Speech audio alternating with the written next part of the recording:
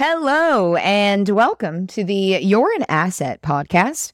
I'm your host, Casey the Dollar, and on this podcast, we find out who is an asset in the financial industry and who is just an ass.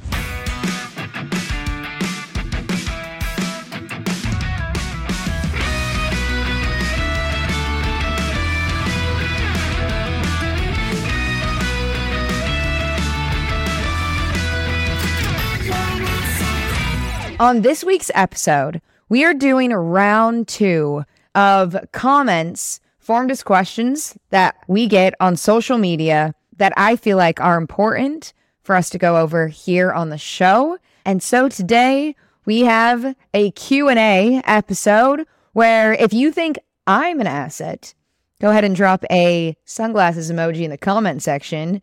If you are listening, you can watch You're an Asset on YouTube. We got pop-ups, we got things going on. All of these questions are going to fly onto the screen. And we're going to go through 10 different questions here. So let's go ahead and get into it. The first question that I have says, are you licensed in Oklahoma? Yes, absolutely. Power 3 Financial, myself, McCall, Ryan, we are all licensed in Oklahoma. But I'm using this question because we are actually licensed in 48 out of the 50 states. The 2 exceptions are New York and Iowa. Iowa, we're not licensed in only because there's some extra steps that you have to take to get your insurance license in Iowa. And we just haven't had anybody want to get a policy from Iowa. Now, if you're listening and you're from Iowa and you want to get a policy with us, it's not that we won't work in Iowa. You just don't at this very second. Now, New York is a whole other story. New York makes it so tricky to get a life insurance license as a non-resident. It's just extra steps, a long process, and they regulate the products that can be sold to New York residents, which is funny because people think the insurance industry is not regulated, when it very much is. But if you do want to get a policy and you do live in New York, I do have people that I can refer you to. Definitely still reach out. We're also always happy to make sure that you have the information you're looking for. But so for anyone listening that it lives in any other state, we can do business there. Power 3 Financial is licensed all over the place. Question number 2.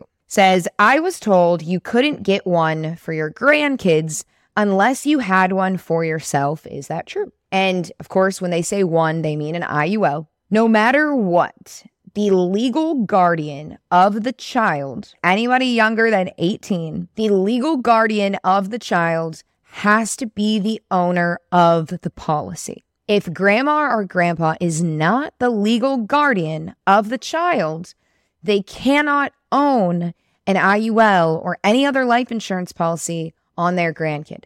Now, grandma or grandpa can pay for the life insurance policy on the grandkid while the legal guardian is the owner of the policy. The question about having to have your own coverage before you can get a minor a policy is true, right? So any legal guardian wanting to own a policy on a minor needs to have double the amount of coverage that they're trying to purchase on the child. Why?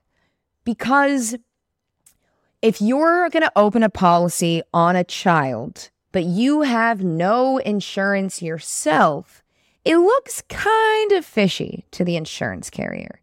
They're thinking, why should the child have life insurance coverage when mom or dad or legal guardian does not have coverage? Why isn't everyone in the family protected? Why are we trying to get this child death benefit coverage, right? So it's a precautionary thing. If the kid's going to have life insurance, mom and dad, legal guardian, grandma and grandpa, they better have coverage too. Question number 3. Does the trust have to be established first, or can the beneficiary be changed later? The answer is no. So what happens when you set up a life insurance policy is that the beneficiary and the owner of the policy can be changed throughout the life of the policy.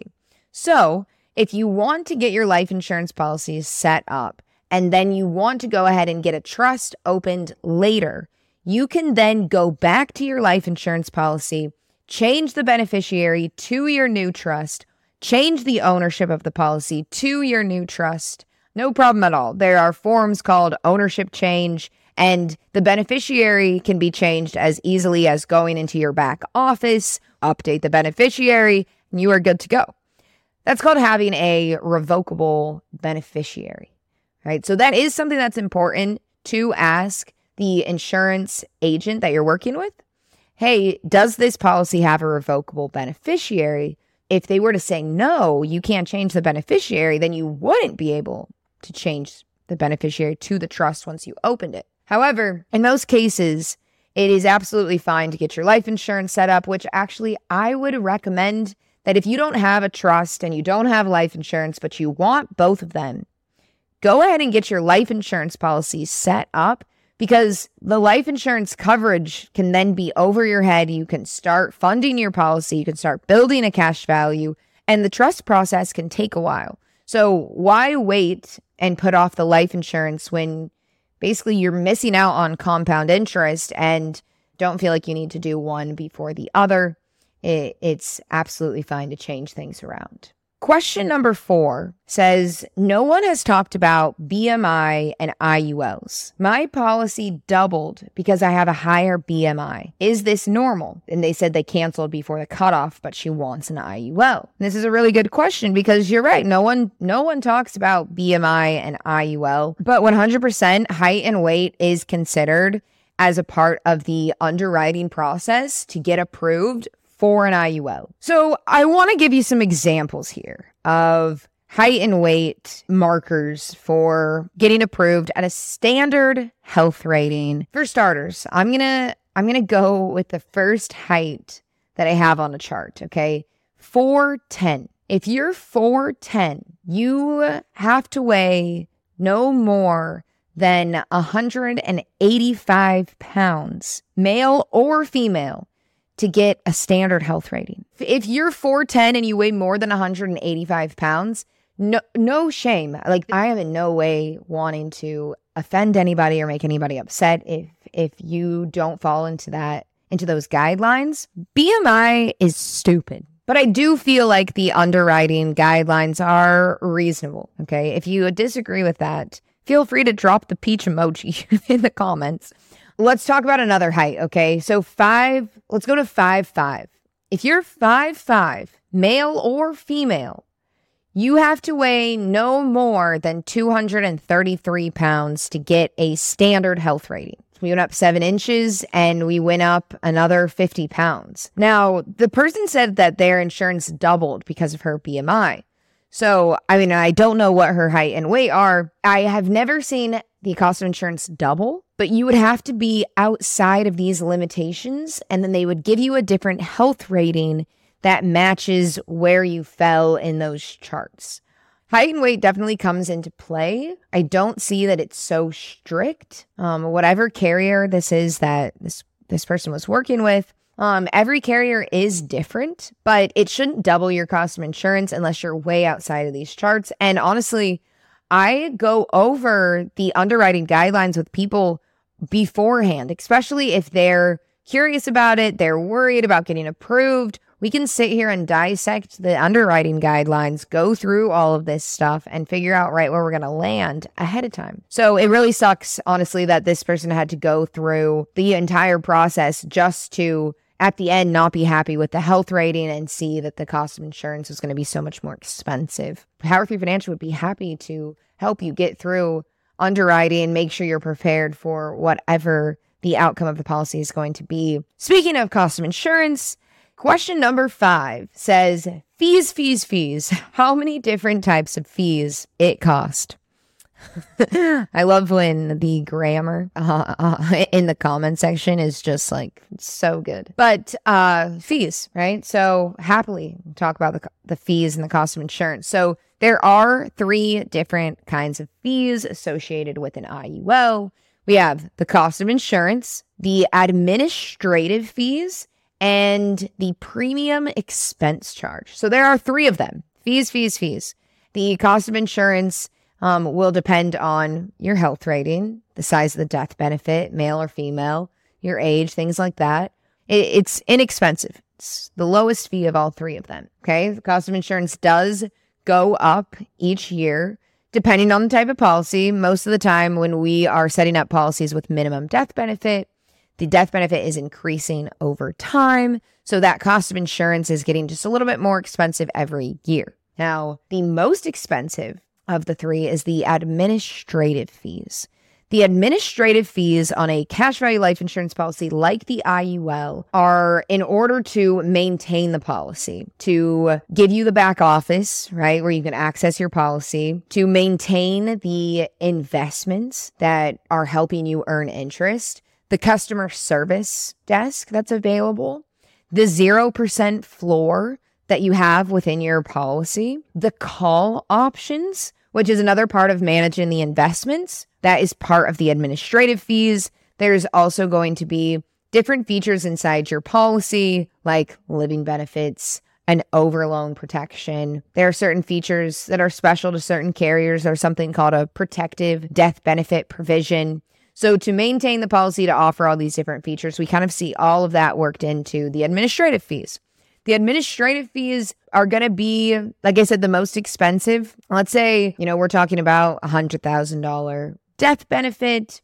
The cost of insurance was $100 for the year. Your administrative fees might be $600. The administrative fees do go up. The insurance carrier is managing more money. You have more money that is tracking certain indexes. And so we do see that increase over time. Now, the last one, the premium expense charge. The premium expense charge is a percentage of the annual premium that you contribute each year. It can go away at a certain point. One of the carriers that we use has a 10-year surrender period, and that means the premium expense charge only lasts for 10 years. So on year 11, there is no premium expense charge. There is only the admin fees and the cost of insurance. But so let's say that same $100,000 death benefit policy, you're contributing $6,000 to it. $6,000 is your annual premium. In some cases, it could be 5%, $300, right? And take everything that I'm saying with a grain of salt. I don't have a cost of insurance breakdown in front of me right now.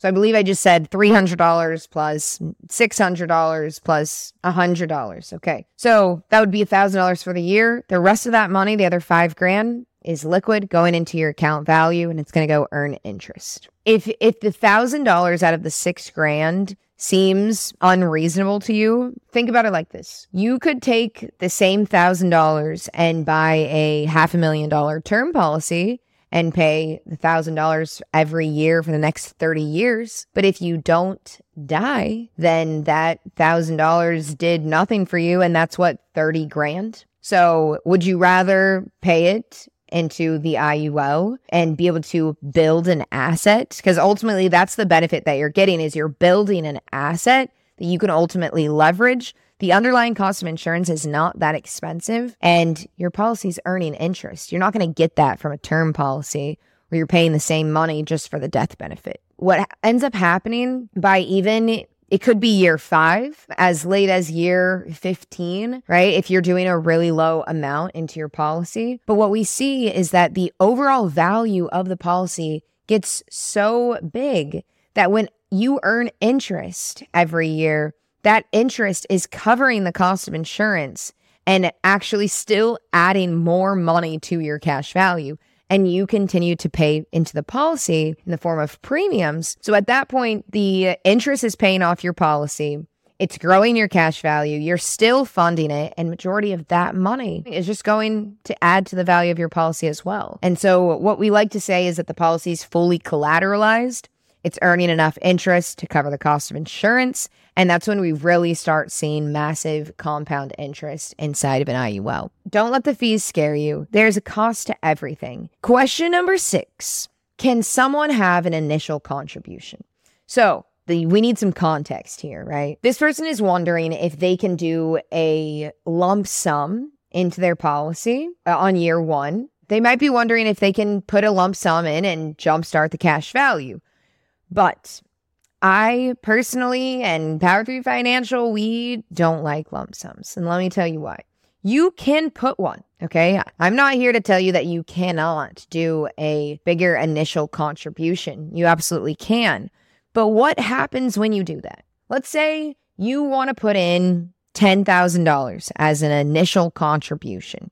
And then the following year, you want to contribute $300 a month. $300 a month is $3,600 a year. When you put in the $10,000, you had to buy a policy that was able to accept $10,000. So you bought $10,000 worth of death benefit coverage. But on year 2, you said, hey, I only want to contribute $3,600 for the year. Well, your policy still had to be big enough to accept that first initial contribution. So ultimately, you bought yourself more death benefit coverage and your policy has a bigger max contribution per year than you wanted to pay moving forward. So any initial contribution, a lump sum, all it does is buy more death benefit. If you don't want to fund the policy up to $10,000 per year going forward, you're basically wasting space inside the IUL. The IUL likes balance. It likes equal contributions per year. That's not to say that you have to contribute the same amount of money every single year, but it needs to average out. But what I find is that people think that you can go and drop $20,000 into a policy and then pay $300 a month. You don't want to do this. And you know me. I am telling you that you want the minimum amount of death benefit for the most amount of money you want to contribute. So if the most amount of money that you want to contribute is $3,600 per year, then you don't want to put an initial contribution. And don't let anyone tell you, oh, there's a startup fee or there's a startup cost. No, there's not. Whatever you want to contribute to your IUL is what you contribute. And then it's on the agent to go and design that policy so that you're max funding it. And one other thing about lump sums going in the first year, when you do that and you tell an agent, hey, I want to put a lump sum and then I want to go into smaller premiums, what's going to happen? The agent is going to walk away with a way bigger commission than they would have if they had you set up to max fund your policy. When you do that lump sum initially, you're not jump starting the cash value. You're giving the agent a huge commission over buying death benefit and ultimately making your policy bigger than you want it to be, and you won't be filling it up all the way. You won't be max funding it. Question number 7. Can it change as the years go by? Like start at $500 and add to it over the years? Or is it a set amount from the beginning? So this question piggybacks great off of what I just said, because yes, you could contribute more over time, right? You could increase your premium if the policy was designed to let you increase your premium over time. So let's say you want to contribute $500 right now, but you think that in the next 5 years, you want to be able to contribute $700. You can absolutely ask your agent to create that kind of room within your policy where you can go from $500 a month to $700 a month. No problem. Easy. However, that is a lot of responsibility on the agent. And I don't mean to talk down agents like they can't handle it, but some of them can't. Some of them cannot handle giving someone a healthy amount of room within their IUL. Let's say you wanted to go from $500 a month to $1,000 a month. Okay. This is going to be a lot harder to accomplish. And I'm going to tell you that I doubt that most agents, even some of the good ones, would know what to do or how to handle this situation, because $500 a month compared to $1,000 a month, that's a big jump. It's going to be tricky to get it right. And also, the first thing that I would ask you if you told me I want to go from here to here is, how likely is it that that's going to happen? And at that point, would you be willing to open another policy instead and have 2 IULs? Because what happens in the event that you don't ever get to a place where you can contribute $1,000 a month? If you never get there to being able to contribute $1,000 a month like you hoped, then your policy was automatically made too big and you're not going to be filling it up, and we can't go back and right size it. So if we do that from the beginning and then things don't pan out the way you hoped, we're kind of screwed. I always tell people this right from the beginning because oftentimes, we got a young person saying, hey, I can contribute $300 right now, but I want to be able to contribute $600. And I ask them, well, what happens if you don't, right?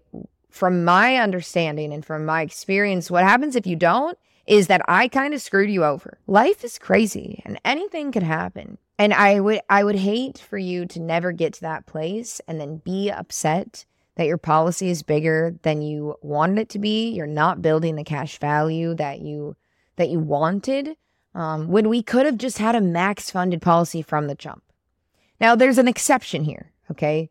If you're around 35 and younger, we have a little bit more flexibility when it comes to increasing the size of our policy as we go. Unfortunately, if you're older than that 35 range, let's say 37 and above, we're kind of locked in. Don't have the ability to be able to change our policy.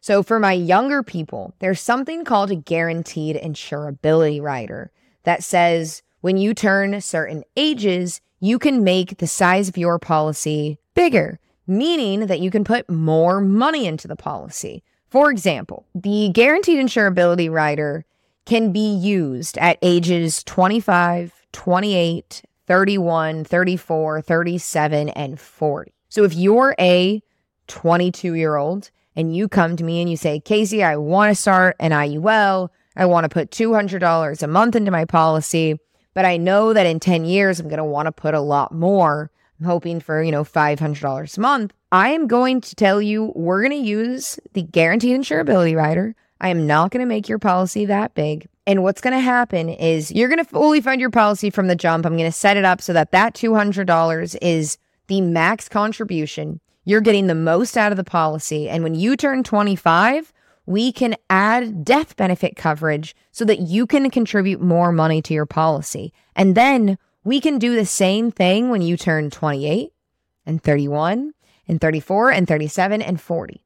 And if at those ages you don't want to make your policy bigger because you're not in the place that you want it to be, then we don't have to. So can you increase your premium over time? It depends. Reach out to us. Find out. We will help you strategize and make sure that your money is working as hard as possible. Question number 8. I got an IUL. I got a UIL. I'm 28, paying $90 a month for $250,000 of death benefit. Is that good or bad? My friend, it's not good. It's rough. 28 years old, $250,000 of death benefit, $90 a month is the contribution. $100,000 death benefit has a max contribution limit of $6,000. $250,000 of death benefit is going to be somewhere around the $20,000 per year range. So let's go back and think about this. $90 a month, which is $1,080 a year, $250,000 death benefit. Not even close. It's not even close. I don't understand how an insurance agent can consciously set up a policy like this and be like, this is great. Especially because I know that this agent did not educate the person and say, hey, you're paying $1,080 a year, but you can contribute this. That conversation was not had, which is what's so frustrating about it. Because if that conversation was had, the person purchasing the policy might have said, well, I can't contribute that much. Maybe I should get a smaller policy so I can make my money work harder. But they never got the opportunity to even understand or know that information to decide, hey, this policy is too big. When it comes to IULs, cash value life insurance policies, $90 a month is just not sufficient unless you're getting a policy for a child. Now, I'll set up 18-year-olds for $50 a month, $100 a month. but this person is 28. My recommendation to a 28-year-old is to be able to contribute around $300 a month. This isn't even a third of what we recommend as a standard. Ugh, I wish I could find this insurance agent and bring him on the podcast. Yeah, I wish I could bring him on the podcast and teach him a lesson. And I wish they would listen to the podcast. Like, I don't know how to reach these people. I don't know if they listen to podcasts. Or like, if you worked with an agent, an insurance agent who set you up in a bad way, or maybe you didn't get the policy, but you almost did, and you know their social media handle, please tag them in the comment section and tell them that they need to do some insurance 101 with Casey the Dollar. Have them watch the previous episode, How to Set Up a Shitty Policy. And to this person, if you need help getting a new policy, learning about the policy that you do have and seeing if you can make use of it, please reach out to Power 3 Financial. Send us over any policy documents you want us to review, and we will do our best to give you some better options or help guide you onto at least what your options are. Question number 9. Can we transfer other existing life insurance policies into one of these? So there is something called a 1035 exchange. It is taking the value, the cash value of a life insurance policy, transferring it over to another life insurance policy. You can absolutely do that.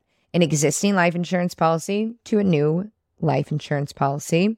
Let's say the cash value on your old life insurance policy was 20 grand.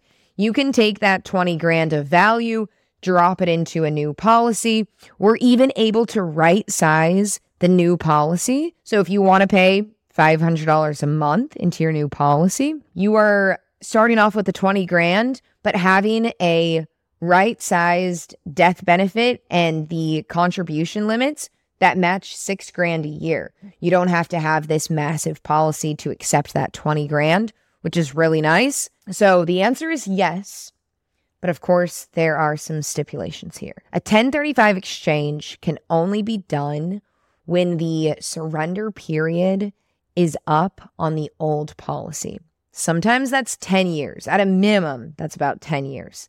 Sometimes it's as long as 20 years, right? So this is really important information to know, which is why I say you have to know what your surrender period is going into getting a policy. If your policy is not older than 10 years, it's possible you can still transfer the old policy into a new policy, but you might get charged that 10% penalty still. You might not get to take the entire value of that current policy and transfer it to a new one. And if the surrender period is 20 years and it's only year 10, you got 10 more years to go before you could take that value and drop it over into a new policy free and clear.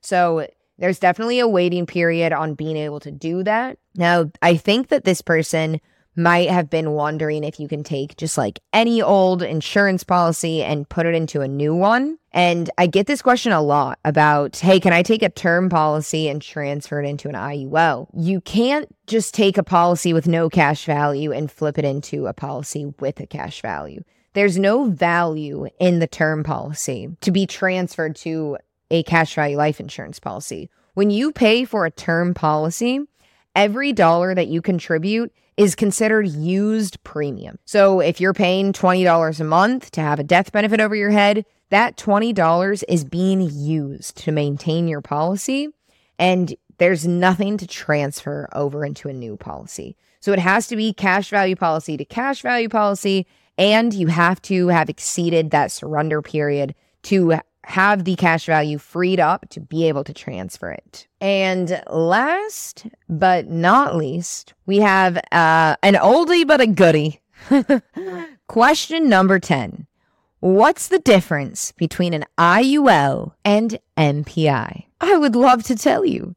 So an IUL is an indexed universal life insurance policy. MPI is maximum premium indexing, and it's a trademark. Okay, because underneath this maximum premium indexing trademark is an IUL, an indexed universal life insurance policy. So both are IULs.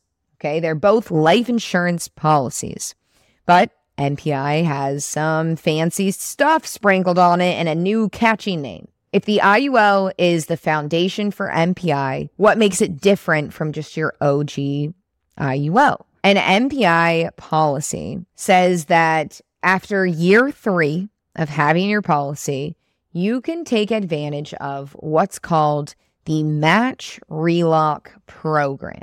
On year 3, you are able to get a line of credit equal to the amount of cash value that you have inside your IUL. Okay, so if you have 10 grand inside your cash value, you're able to apply for a line of credit of 10 grand. Then what happens is the line of credit is loaned into your policy as premium to add more premium dollars to your policy, ultimately increasing the value of the policy, ultimately earning you more interest because you're earning interest on a bigger amount of money. But why is this beneficial? What happens, because the line of credit is a loan, right? You're taking the line of credit and loaning it into your policy. There is interest attached to the loan. What Curtis Ray hopes will happen is that the 4% interest rate attached to the loan, that it'll actually earn you more interest, because when your policy earns 6%, let's say, that extra 2% is called a positive arbitrage. And Curtis says that over time, that positive arbitrage can drastically increase the value of your policy. So you loan money into your policy from the line of credit, you earn a positive arbitrage, but because your policy itself is earning more than the interest rate, and this ultimately gives you more money down the line. It sounds, what's the problem here?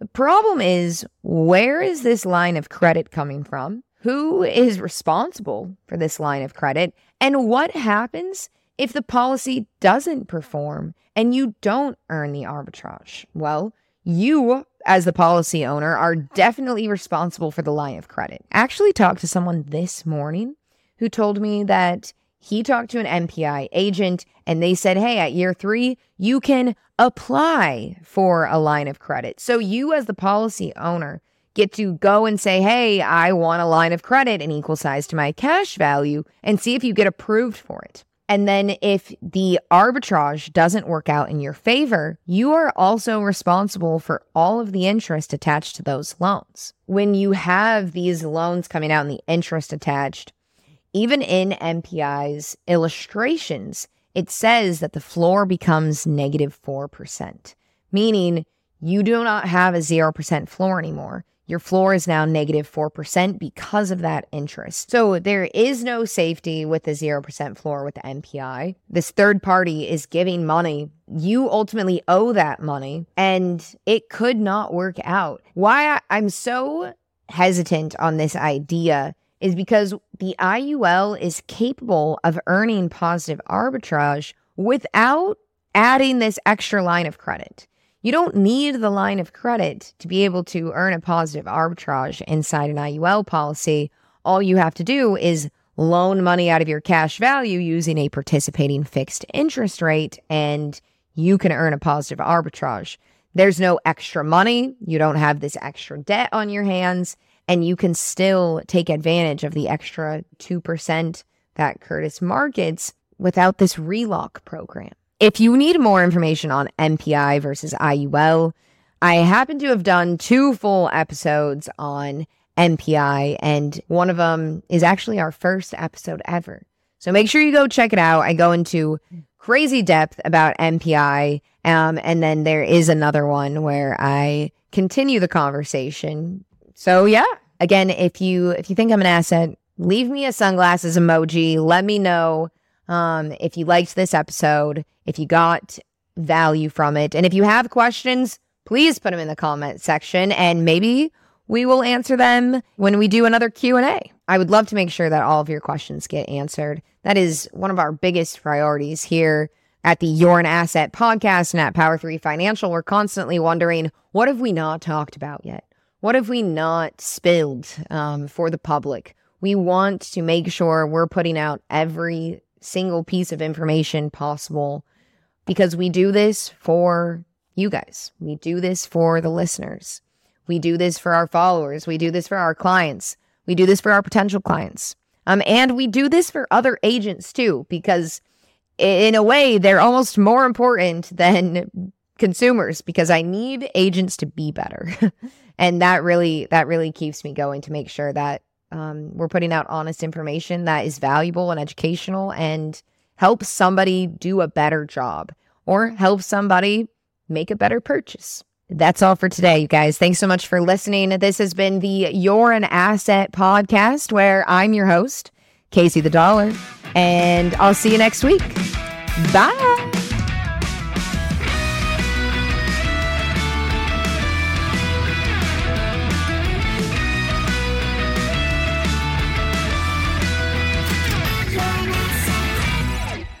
The You're an Asset podcast is not giving financial advice. We are not licensed financial advisors, and our licensing is strictly in insurance products. The information that we talk about is specific to the products that we work with. We cannot guarantee that other agents will have the same product features that we discuss on the show.